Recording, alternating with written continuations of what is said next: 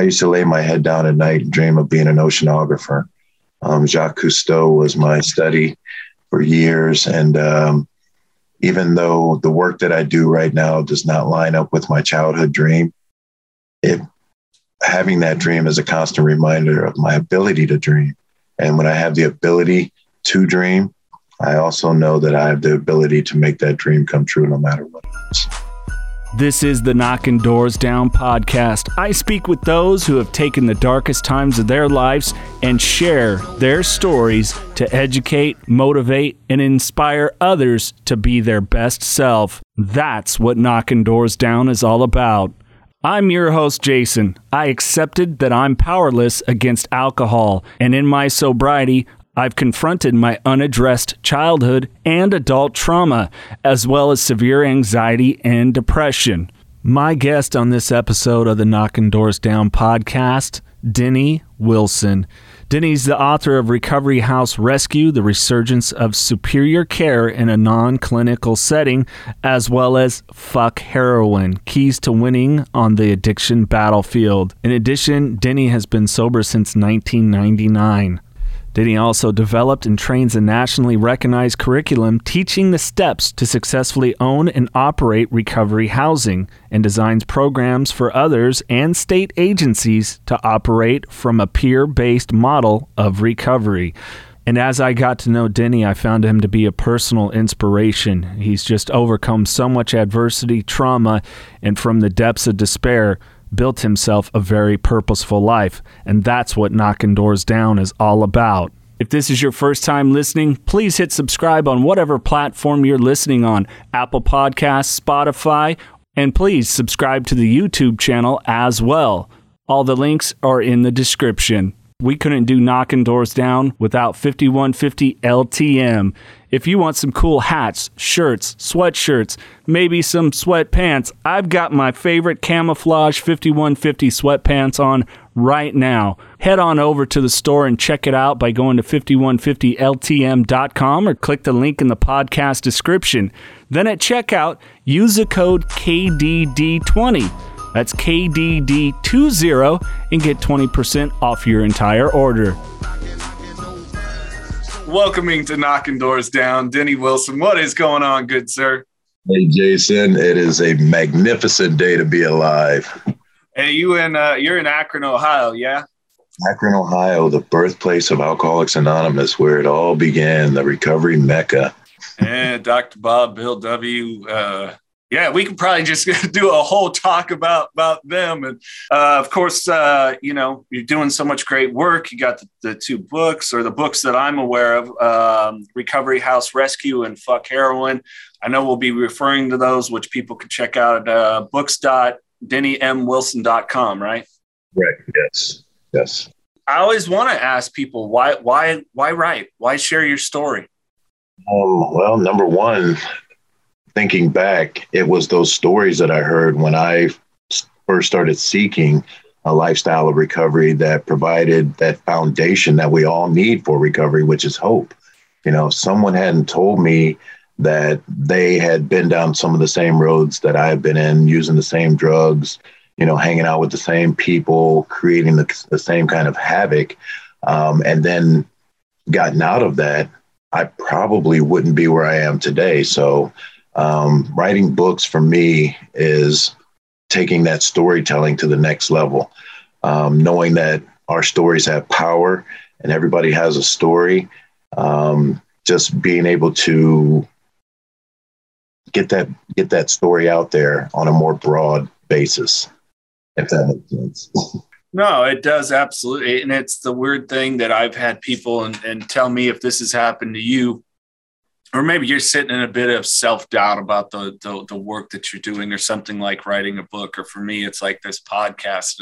And I recently had a gentleman, you may know Hick Shermy, be familiar with the name. Great guy, actor, Louisiana, just a beautiful person and an advocate for recovery in his story. And he just went, this stuff is going to live on beyond us. So, just remember that. And that's something that I guess I've clung to, and yet at the same time tried not to let ego invade, because what happens when we let ego take over, And you know what? It's funny you say that, because I just came off a conference. I got the honor of attending a conference in Atlanta last month, and I have sat in groups and meetings where that question is posed: what has recovery done for you? And I've answered that 100 different ways, with all the common things with the family, the job, the home, and all that stuff.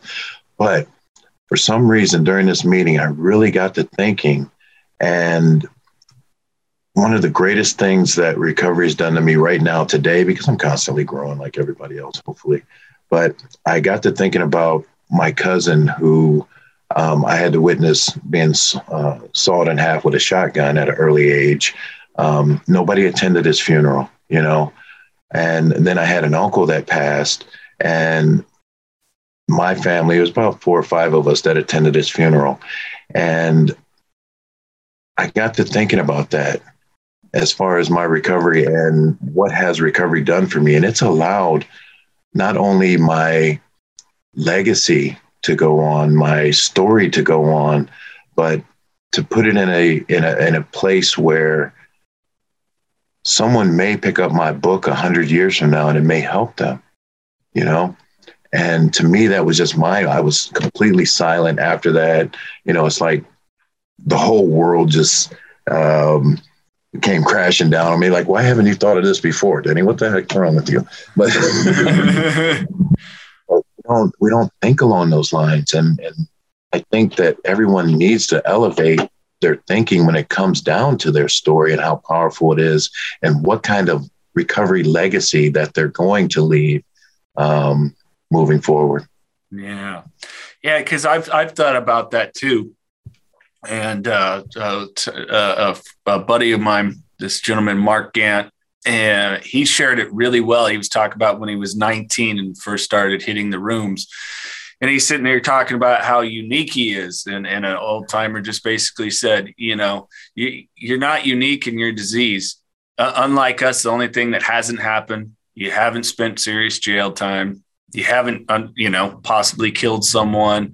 You haven't possibly lost homes, jobs, or whatever it is. You're just 19. And it's that thing about the disease of addiction.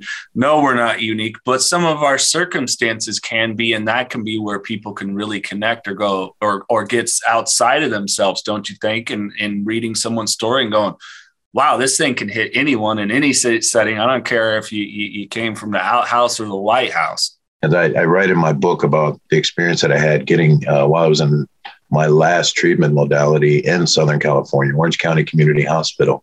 And they brought in a speaker, and his name was Glenn, and he was an actor, and everybody called him Bigfoot. But he talked about being unique, and that was my mentality. That's what my disease told me, that all my problems were mine. Every situation, every experience that I've had was mine and mine alone. And he pointed out to me something that resonates with me for years. And that is the fact that, yes, our disease and everything that we do is unique or not unique, but our recovery is. I mean, it's just like our fingerprints. Based on our experiences and everything that we've done up until then. And I think that really helps people grasp a better understanding, or at least it did for me, of how I can mold and personalize my recovery plan and my wellness based on my experience. Yeah, which is really important. And reading more about you, I think the one interesting parallel we have, although different substances, was about you 6 years old when it started coming into your life. For me, and I've talked about it openly here, was an exposure to hardcore pornography, which, from 6 to about 40, 41, that's a long time to have something in your life. It was just the last thing I was willing to recognize once I got the booze and the other stuff out of the way. But, oh shit, there's this underlying issue going on here. Oh, and I think it really has to deal with the level of consequences too, because there's so many things. Everybody's addicted to something. And when society or who we hang around most starts labeling something as negative, or we start experiencing consequences behind what we're addicted to, whether we even realize we're addicted, that's when we start noticing probably a need for change. The Knockin' Doors Down book shares all the history and inspiration behind the Carlos Vieira Foundation and how it all started. All proceeds from the book benefit the Carlos Vieira Foundation's Race to Be Drug-Free campaign. So what's that all about? Through the Race to Be Drug-Free campaign, Carlos Vieira Foundation raises awareness about drug abuse, donates to drug-free programs, and brings drug-free speakers into schools to educate youth. The Race to Be Drug-Free campaign's main program is the Gloves Not Drugs boxing program. This program is completely free for kids between the ages of 8 and 17 to learn discipline, strength, respect, camaraderie, and the art of boxing. The program was created to keep kids off the streets, out of gangs, and away from drugs. For more info and to get involved, check out carlosvierafoundation.org. For you, I mean, you ran for a long time. I mean, you were you were about 6 years old, right? When substances really came into your life? I grew up in the 70s and in a blended family, and mom and dad did their thing. Record parties were real huge back then, where everybody got together and listened to the latest George Carlin, Richard Pryor, Red Fox albums, drinking, smoking, just laughing it up, having a good time. And I used to creep down the steps and be really warmly welcomed by the house guests, my aunts and uncles. And it got to a point to where one of them, or somebody asked me to take the joint from one side of the room to the person sitting on the other side of the room. And that became a frequent, learned how to mix drinks. But during that pathway one time, I decided I was going to take a hit just to see what the hype was all about. You know, I wanted to be with like what everybody else was doing. I wanted to be, you know, a little bit more of the life of the party. And then the same thing with alcohol. I used to watch these folks mix drinks, and pretty soon I was learning how to mix drink, and open beer bottles, and became that waiter. And, you know, it's a long trip from one side of the room to the other side of the room when you've got something that people are role modeling as being a part of life as you're seeing it. And that did happen at 6 years old. Yeah. I mean, and it's such a pivotal time in our age and our growth, and to have that so entrenched in your psyche of this isn't the norm. This is how it goes, you know? Yeah. I mean, it's funny you even bring up people like Richard Pryor, George Carlin, Red Fox, because comedy was big in my house and the records were easily accessible. And I'm a huge Carlin fan, Pryor fan, and, you know, be the kid that, you know, your buddies come over, you put on Andrew Dice Clay, whatever it is. And so I even think about me as a kid that looking back, and I've asked some of my elementary friends this, hey, did I kind of have a foul mouth? Like, oh yeah, you were telling us jokes that we shouldn't have known at that age, but, you know, so people would get around you. So it's the same thing with the language we use. It, you know, I heard my daughter at the first time she was about 11 and shit slipped out of her mouth and I came unglued, you know, because if dad curses, it means that there's a real reason behind it. You know, it's not something in my everyday vernacular around my kids. So it's, again, interesting how these model things, you know? Yeah. I mean, and again, going back to when you realize that this isn't quite the norm or how normal people really interact, those were my mentors. Those were my speech therapists. They taught me how to interact socially. And when I got to a point to where I said, you know what, I've got to cut some of this stuff out. I'm growing in my recovery. I'm, you know, sitting down at the table across, and I never cussed in front of my mom and dad, you know, or my kids. So when I got to the point where I was titling my book, that was a conversation between me and my higher power that was sort of like, are you sure? You know? And by this time, you know, I hadn't had a relationship with my father for 30 until I was 30. he had become an elder of the church. I was an elder of the church. My wife was teaching Sunday school. Kids raised up. These are some of the things that you just don't talk about. And when I had a book revealing party, and I showed them what I was entitling my first book, my bestseller. It was just silence and shock and awe. And I remember my youngest son going, "Daddy."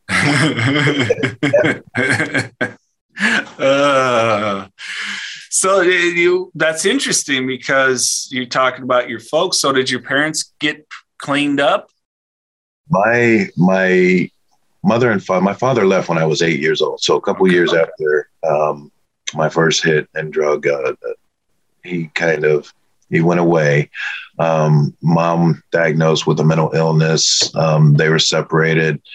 And I actually didn't have his last name till I was 10 years old. Wow. And that was part of him requesting a divorce and my mom stipulating, there's no way I'm going to get this or let this happen unless, you take responsibility for your son by way of his last name. And so they went their separate ways early on.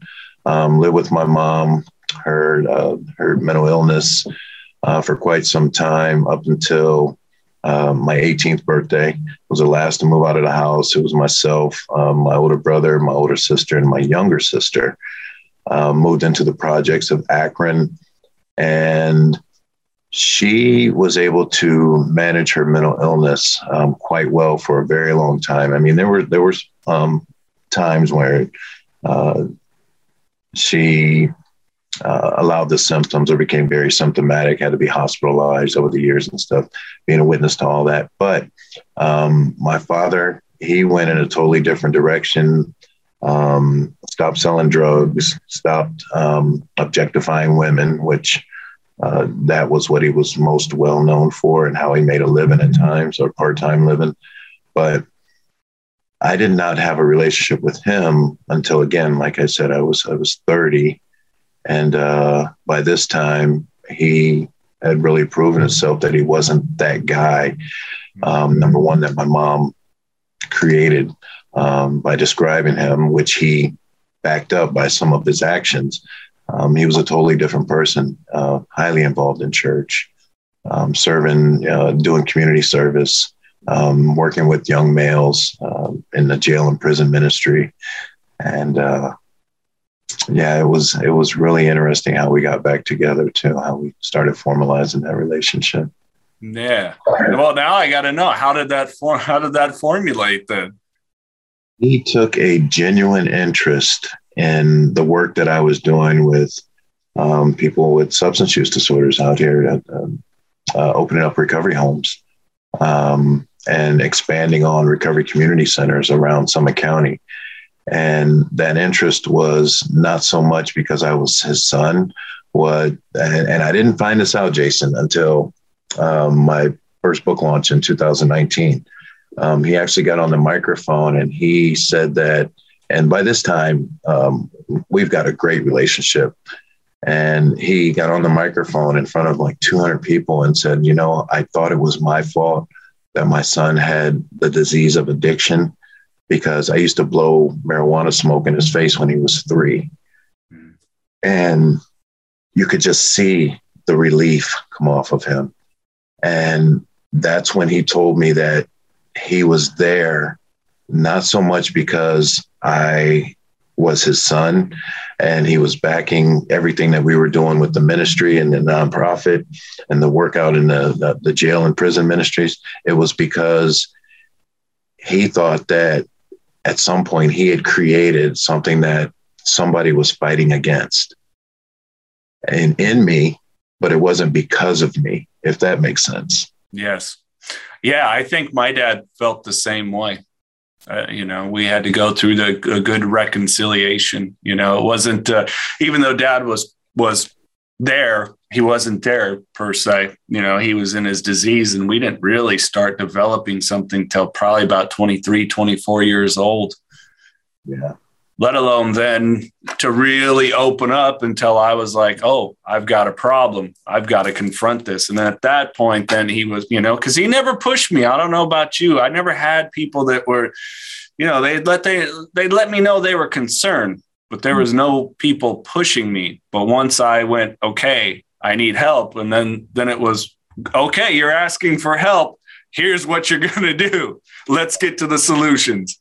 Most of the folks that were in my life when I was at the height of, or for the years that I was sick, they were just like, glad it's not me, I mean, not surprised at any of the stuff I was doing out there. I'd reached all those yets, as far as stealing from your family members, taking the microwave down, your mom's microwave down the street to the dope boy, all of that stuff. They weren't surprised at any of that. They were just glad it wasn't them. Yeah, I can say that. I never was at that level. I probably, I snaked booze and stuff like that, or maybe didn't ask, hey, can I have another? But it never got to the point of theft. Thank goodness. Oh man. Anyway, so when did you really start to recognize, let's get into the solution for Denny, that you just accepted this is not the way I want to go anymore? This is not the way people really live. You were alive, but you weren't living. I wasn't smart enough to throw dirt over top of me. That's all it was. I was dead. But the crossroad that I came to happened on, it actually started in May of 1995. I mean, after multiple arrests, all of those things that we experienced, seeing the inside of an adult correctional facility as a minor, having the child, as a teenager, the 4 or 5 treatment modalities up until then. But the crossroad that I came to happened May 14th, 1995. And that was after I was wholeheartedly trying to sit up in group and pay attention in treatment, outpatient at the time, managed to get a job, was staying back in my mother's apartment in the projects. She lived there alone. She had room. She was the only person that I hadn't burnt all my bridges with. And I got off work that Friday morning. May 14th was a Sunday. Got off work that Friday morning, went to a neighborhood bar that would cash checks and start serving liquor as early as they can. Had a couple drinks.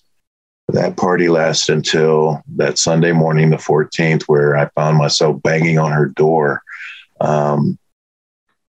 getting louder and louder, knowing that she didn't want to draw attention to herself because I wasn't supposed to be there. And I had given her some money to put up for me because I was really trying to make an effort to get clean and sober and leave the lifestyle alone. Well, after, charming my way, she managed to crack the door open, and we had already had an agreement that no matter what, she was not going to give me the money. Made that commitment or decision, in the sober state of mind. She cracked the door. I knocked her to the floor, demanded my money. When she refused, I pulled this gun that I was used to getting my way with out in the streets, and I pointed at my mother's head. And somehow demanding that she tell me where my money was, because I just kept wanting to get high. And somehow she managed to convince me that laying it down was the best thing. And I agreed after I had ransacked her apartment looking for a hiding space, and laid it down, got up later on that night to go to work because I worked third shift. And for that whole week, Jason, just avoided my mom. We didn't speak 2 words to each other throughout the week. I was so ashamed of what I had done. How do you pull a gun out on your own mother on Mother's Day? And I avoided her for the week. She continued to be mom. She would leave me little notes.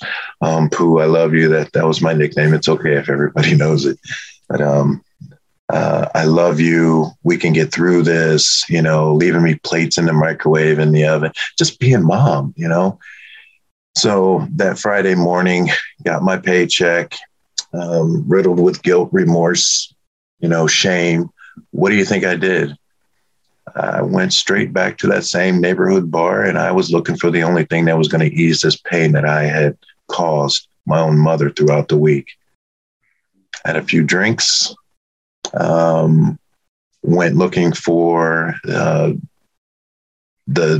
ultimate, forget that all that happened, drugs and the lifestyle and the women and everything, and found myself back at her door that Sunday morning, banging, insisting that she open the door, trying to explain to her that I'm sick, that I need help, all this other stuff, the tears, the voice, telling her that the neighbors are watching, trying to threaten her, her housing situation itself. And she once again fell for it, and she opened the door. At this time, I had already convinced myself that I was not going to allow her to be a barrier to me getting high. So when I pushed her down this time, I didn't even see her as my own mother. And I took that same gun that I was used to getting everything that I wanted out in the streets with, and I pointed it at her head. And when she denied me this time, something snapped. And to this day, I still don't know what echoes more in my head. The sound of that cold, hard piece of steel as it met with her left side of her head, just above her eye, or the sound the gun made as I squeezed the trigger when the two met.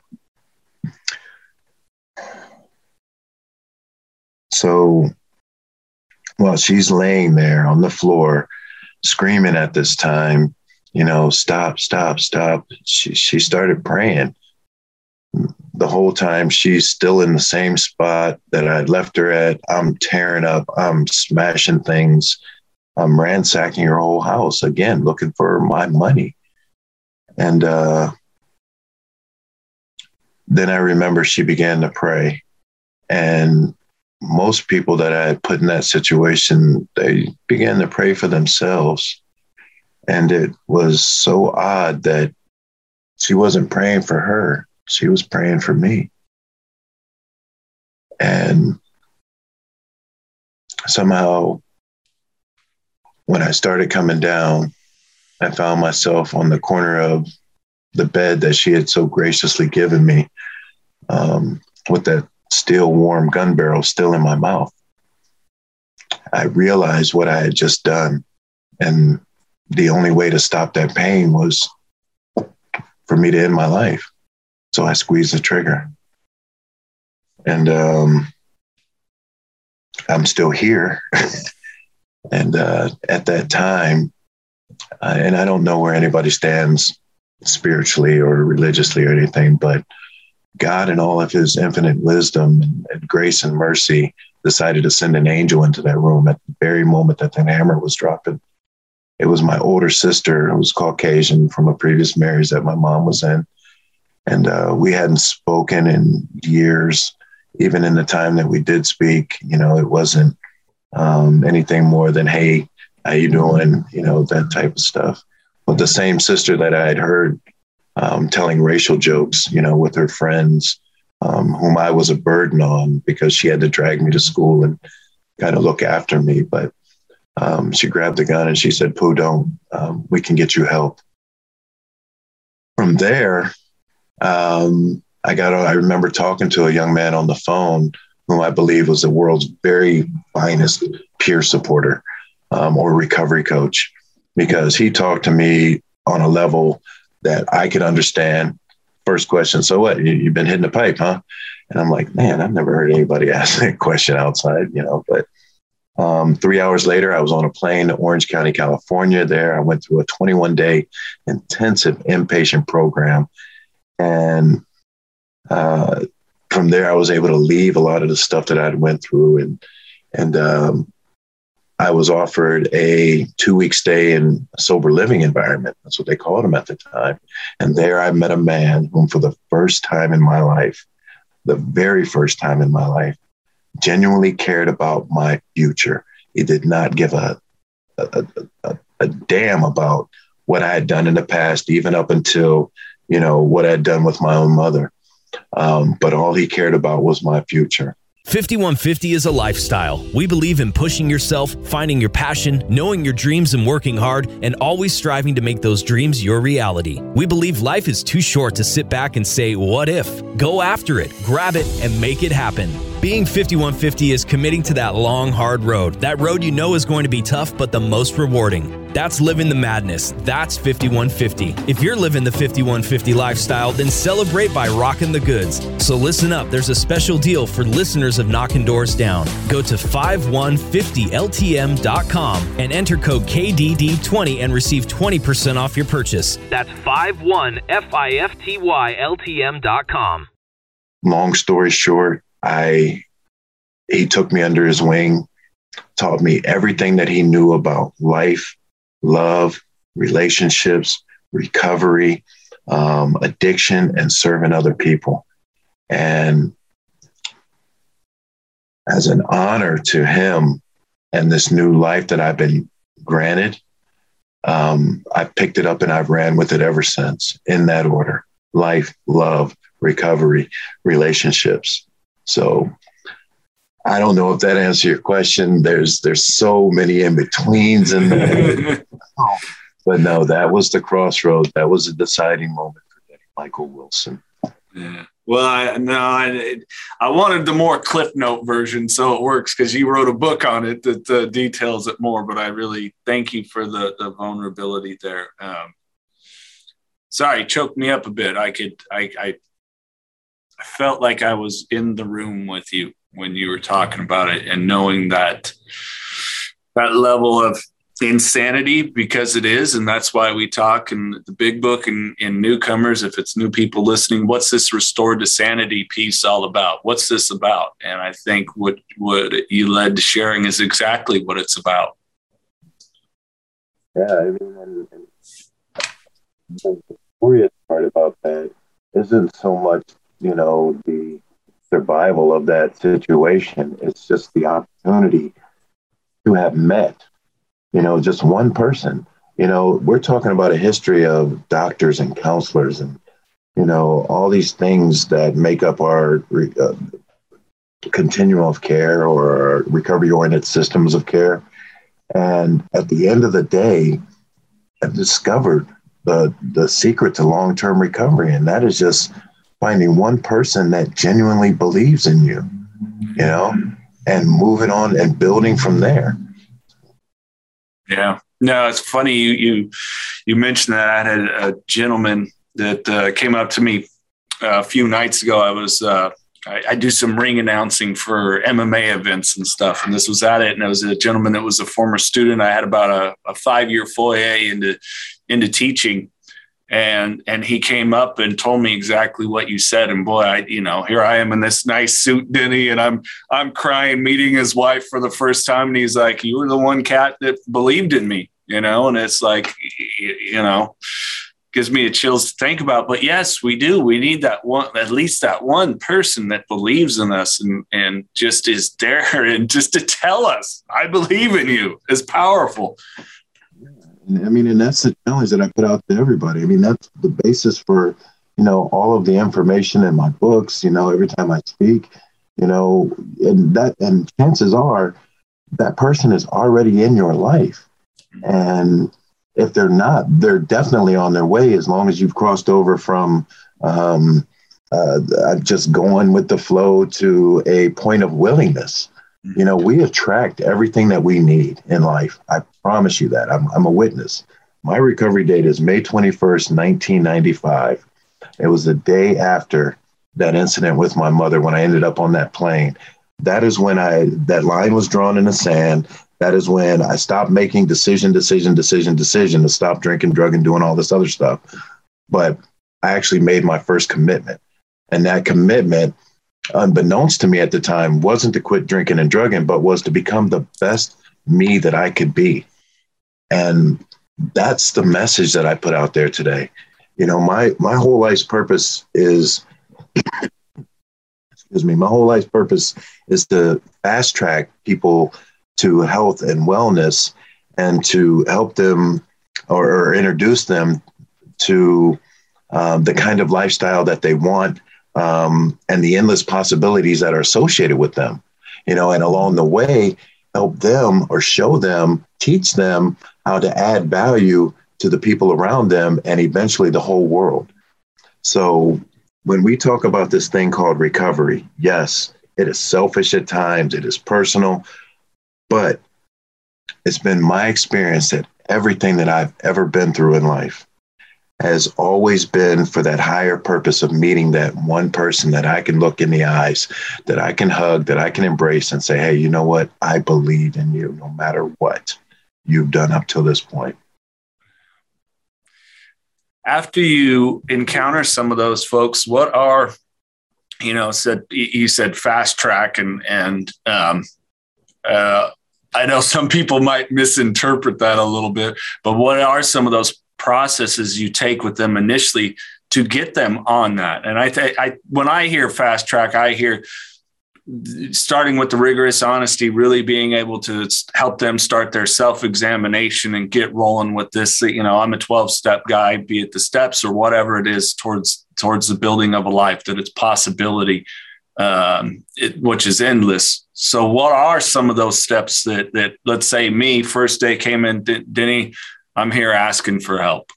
Some of that listening that we really need to do when we see another human being be across from us, to where we can really gauge and find stage appropriate assistance for that person. Where are they at in their recovery? Are they pre-contemplative? Are they thinking that, maybe that stuff will work for other people, but not for me? Are they contemplative? Are they saying that, hey, you know what, maybe there is, some help for me and this person might have it. So we kind of got to really gauge and feel people out and be there for them along the stages of change that they go through.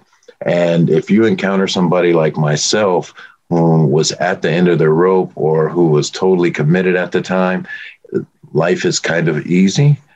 But our purpose, number one, is to not so much expose people to what's worked for us, but to expose people to the multiple pathways of recovery, whether it be the steps, certain fellowships, certain groups, and even, everything from faith-based all the way down to nature-based, and let them handpick and choose what will help them depending upon where they are in their recovery.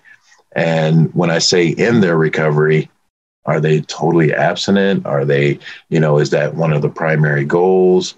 Is there's some harm reduction going on to where they're not putting a needle or straw in their body, but they're, experimenting with marijuana or CBD, whatever the case may be. When you hear that phrase, meet them where they're at, it's so broad of a stroke, and it doesn't necessarily have to deal with attitude. It has to deal with their mental capacity, their physical capacity, their spiritual and emotional abilities or capacity at the time. And again, it's really hard to say that this is A, B, C, D key, but the very first thing that everyone needs to do when they do encounter people who want to make change in their life is to just simply be there with them during that change. And that doesn't always necessarily mean giving advice, suggestions, or even offering what may have worked for you or what has worked for countless other people. Most of the folks that I experience these days, Jason, they're in a hole, and they've created such a sense of darkness around them that alone is all they wanted for a long time. Alone is what they've gotten, and alone is the last thing that they want. Yeah. Well, and it's interesting because the way you finished that with the way you started it was that perception, and tell me with the folks that are new to it, they think the opposite of addiction is sobriety, but you're talking about connectivity. And that is the opposite of addiction. Superpower, brother. That's superpower. Yep, absolutely. Well, Denny, we usually we're going to wrap up here in a few with some random questions. I leave you with the final thoughts. Anything else you want to interject and share here that maybe through our discussion that we haven't touched on, that's something that's really been part of your growth recently?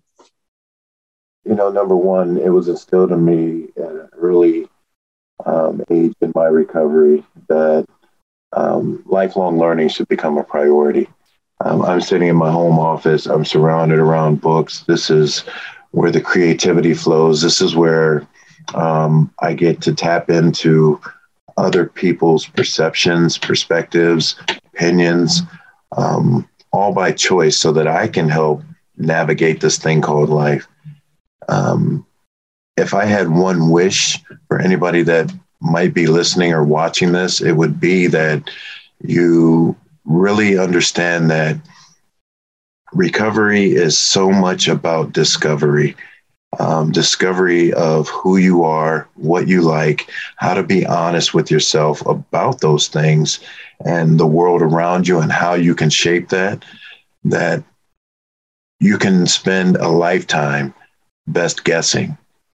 But when you offer yourself the freedom of going into someone else's mind through their literature, through their videos, through their podcast, you expand the possibilities and the creativity in your life to create the kind of life that you were saved for, that purpose that we all seek after.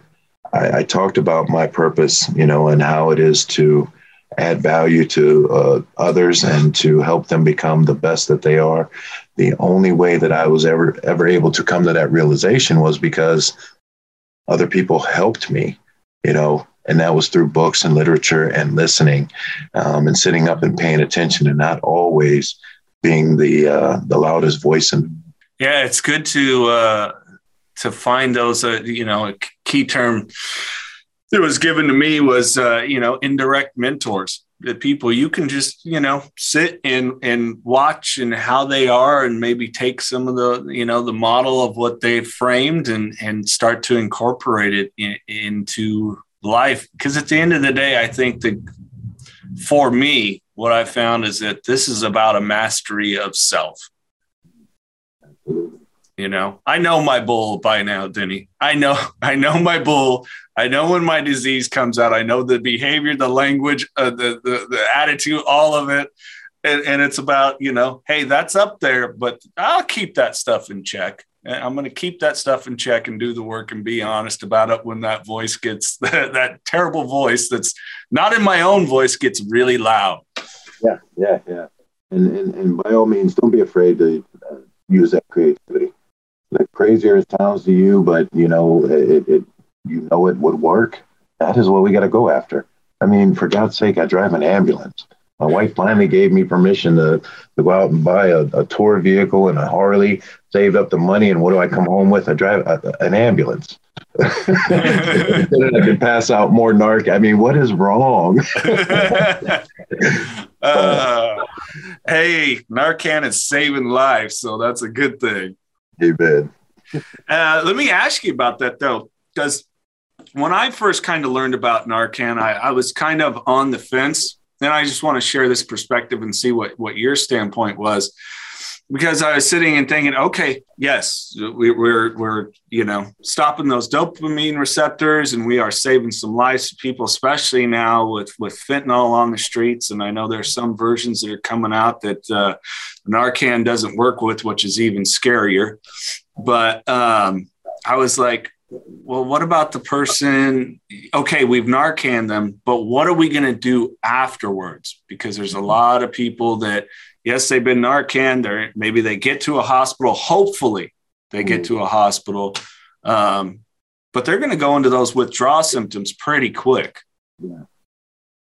Well, if I understand the question correctly, I mean, what do we do with those folks? And I've experienced them, and it's an overdose is ugly, number one. But when they wake up and they realize that they spent the last 4 or 5 hours hustling up the money to get high, and you just completely, totally blew it for them, they're pretty upset. Yeah. But I look at that as an opportunity to at least plant the seeds. Because think about it, Jason, when you first heard about drugs and alcohol recovery, or that it's possible, the lifestyle in itself and all the benefits that recovery could do, it was somebody planted a seed, inside of you that said, hey, you can get clean and sober. You can live the kind of lifestyle you want to. Your wildest dreams come true, all this other stuff. I think that when we pull somebody out of an overdose, number one, they don't know that they were dying or, were close to being dead already. But that's an opportunity, because I remember someone coming up to me about 5 years ago that said, hey, dude, do you remember Narcan and me? I was like, no. He said it was in Philadelphia, in Kensington. And he said, I remember you because of your mohawk, number one, but you said something to me that I remember, and I was mad. I was pissed. All of this stuff. He said, there's help for you when you're ready. And I didn't understand that. He said, I didn't understand that at the time, but I can tell you this much. I wasn't ready, but that always played in my mind every time I picked up again before I used. It kind of drifted away after I put a couple in me, but, there's help available when you're ready. And that simple phrase that you told me in the middle of what I had no idea what was going on, scared to death, I remember that.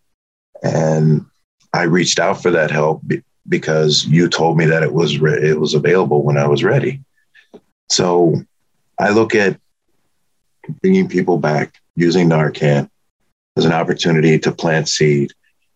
If you can partner with or develop in your communities a program where, you can offer things, because we're talking about immediate detox, immediate withdrawal. Okay. Nobody wants to hear what you got to say. And, coming to my door 3 days later with the police or as an advocate saying, hey, we got these resources, that doesn't work either. Let's catch these folks once they have made a decision, but not a commitment. Mm-hmm. Like this gentleman I'm talking about, he'd made a decision, but he hadn't made a commitment. But when he was ready to make that commitment, there was an opportunity there. Have a handout card, when you're ready here. If you want help here, if you need me here, and give them something tangible to hold on to.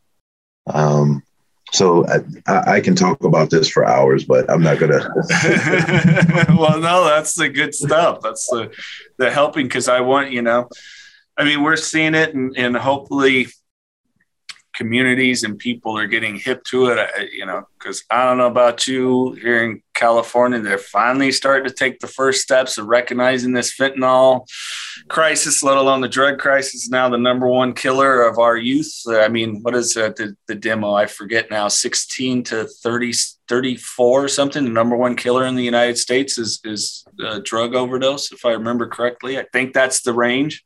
Yeah. But if we can continue to help educate people and let them know, and then those suffering, the help is here when you're ready. So I wholeheartedly agree with you. So I appreciate that perspective. I was curious how, as someone that's far more active in it than I, you encounter and you deal with it. Yeah. And, along the lines of the demographics and stuff, one of the things that more than anything is knowing that people are being robbed of their bottoms. They're not even given an opportunity to get, to a point to where they can make a decision or a commitment to move towards recovery. And when you say education, that is the key. And then just being an example. And, for lack of a better word, shame on me, because I know I could up my social media presence. I know I can do a little bit more, but these streets, where I grew up, where I encounter these folks, I like that one-on-one interaction. I want to look a man in his eyes who is saying that, I want to do better. I want to be there with Narcan in hand. I want to love on, I want to hug on, I want to pass out some harm reduction stuff. So, just in case, versus and that's not an indictment towards anybody that is doing it, because I know some spectacular people that are helping me stay clean and sober today and keeping me in the right mind frame through social media and even podcasts and things of that nature. I'm babbling again. No, you're not. I swear I just walked into a homeless camp while we were talking, and I'm loving on, George and Tommy, who gave up their kids or left their house, to go get high. But anyway. Yeah. No, I could see that you talking about it. You went to a very personal place from personal experience. Yeah. All right, Denny. Well, this is the time we have a little bit of fun. All right. We ready to have some fun? All right. Not that this hasn't been fun, because I love this education. I love this, talking about this. So, but here we go. Random questions. This is always a fun one. So your book, boy, you lay it out there. If it were to be turned into a Hollywood movie, or just a movie in general, it doesn't have to be done in Hollywood. Who would you want to play adult you? Oh, great question. Adult me would definitely have to be Denzel. I get that a lot. I'm going to tell you what, Denny, they could have Denzel play me, because that gentleman can act, and he's one of the most brilliant performers. The thing of why I chose Denzel is because he has a sense of peace and serenity about him.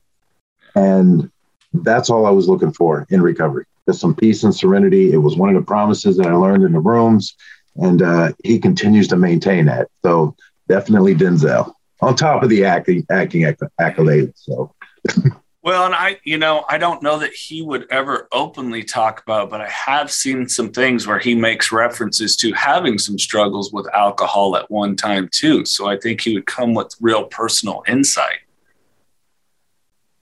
Yes, Denzel has personal insight. I'm sure of it. Yeah, for sure. Okay.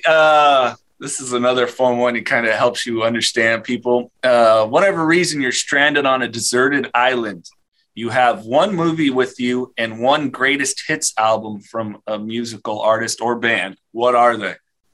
Well, the band is easy. It's got to be Pink Floyd. I don't even know if they have a greatest hits, but whatever they would put together and say, this is Pink Floyd's greatest hits, that's it. The movie would definitely have to be The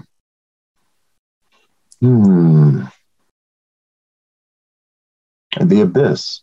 The Abyss. That is a brilliant yeah. God, I haven't watched that in a long time. I loved that movie. Yeah, man. The whole concept of the not being alone, the helping attitude, you can be destroyed at any moment, but the human nature that comes out of it. Absolutely. Yeah. It does have a lot of perseverance of love and different stuff in there. James Cameron has a beautiful way of throwing in some messages that he wants to get across. Love it. All right, let's see. What's another fun one? If you could have one superpower, what would it be? Ooh. I think the superpower that I would want more than anything would be to fly. And that is because I would have the ability to get more places a lot faster, and I wouldn't pass myself on the freeway like I've done some other times, going from one place to another. So yeah, definitely the power of flight. Well, and you do a lot of speaking around the country too, so we can avoid TSA lines. Mr. Wilson, this has been absolutely awesome and a pleasure to speak with you. I like to leave the guests with the final words. Anything just maybe from your experience or that you would want people to know, be it them struggling in any capacity or a loved one? Yeah. again, I want to refer back to the awesomeness and greatness that we all have inside of us, and the pursuit of running into or recognizing that one person that's on their way or already in your life that can help pull out and shine up that greatness that is inside of you already. And with that, the world becomes, again, endless possibilities. Turn your dreamer back on. You know, I used to lay my head down at night and dream of being an oceanographer. Jacques Cousteau was my study for years. And even though the work that I do right now does not line up with my childhood dream, having that dream is a constant reminder of my ability to dream. And when I have the ability to dream, I also know that I have the ability to make that dream come true no matter what it is.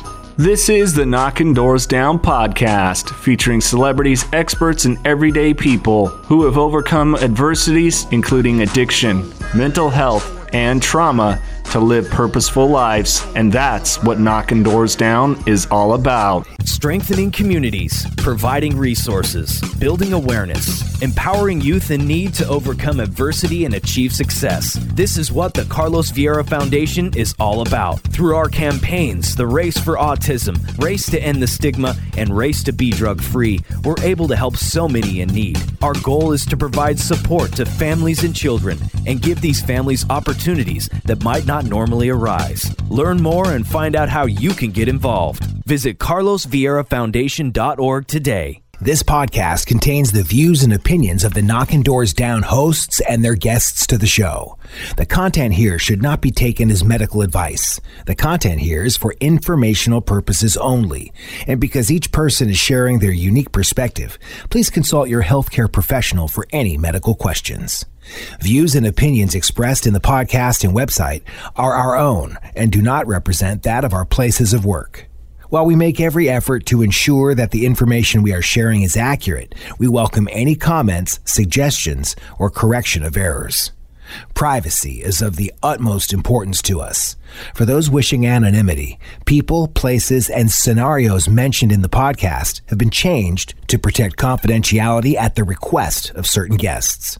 This website or podcast should not be used in any legal capacity whatsoever, including but not limited to establishing standard of care in a legal sense or as a basis for expert witness testimony. No guarantee is given regarding the accuracy of any statements or opinions made on the podcast or website. In no way does listening, reading, emailing, or interacting on social media with our content establish a doctor-patient relationship. If you find any errors in any of the content of this podcast or blogs, please send a message through the contact page. This podcast is owned by KDD Media Company.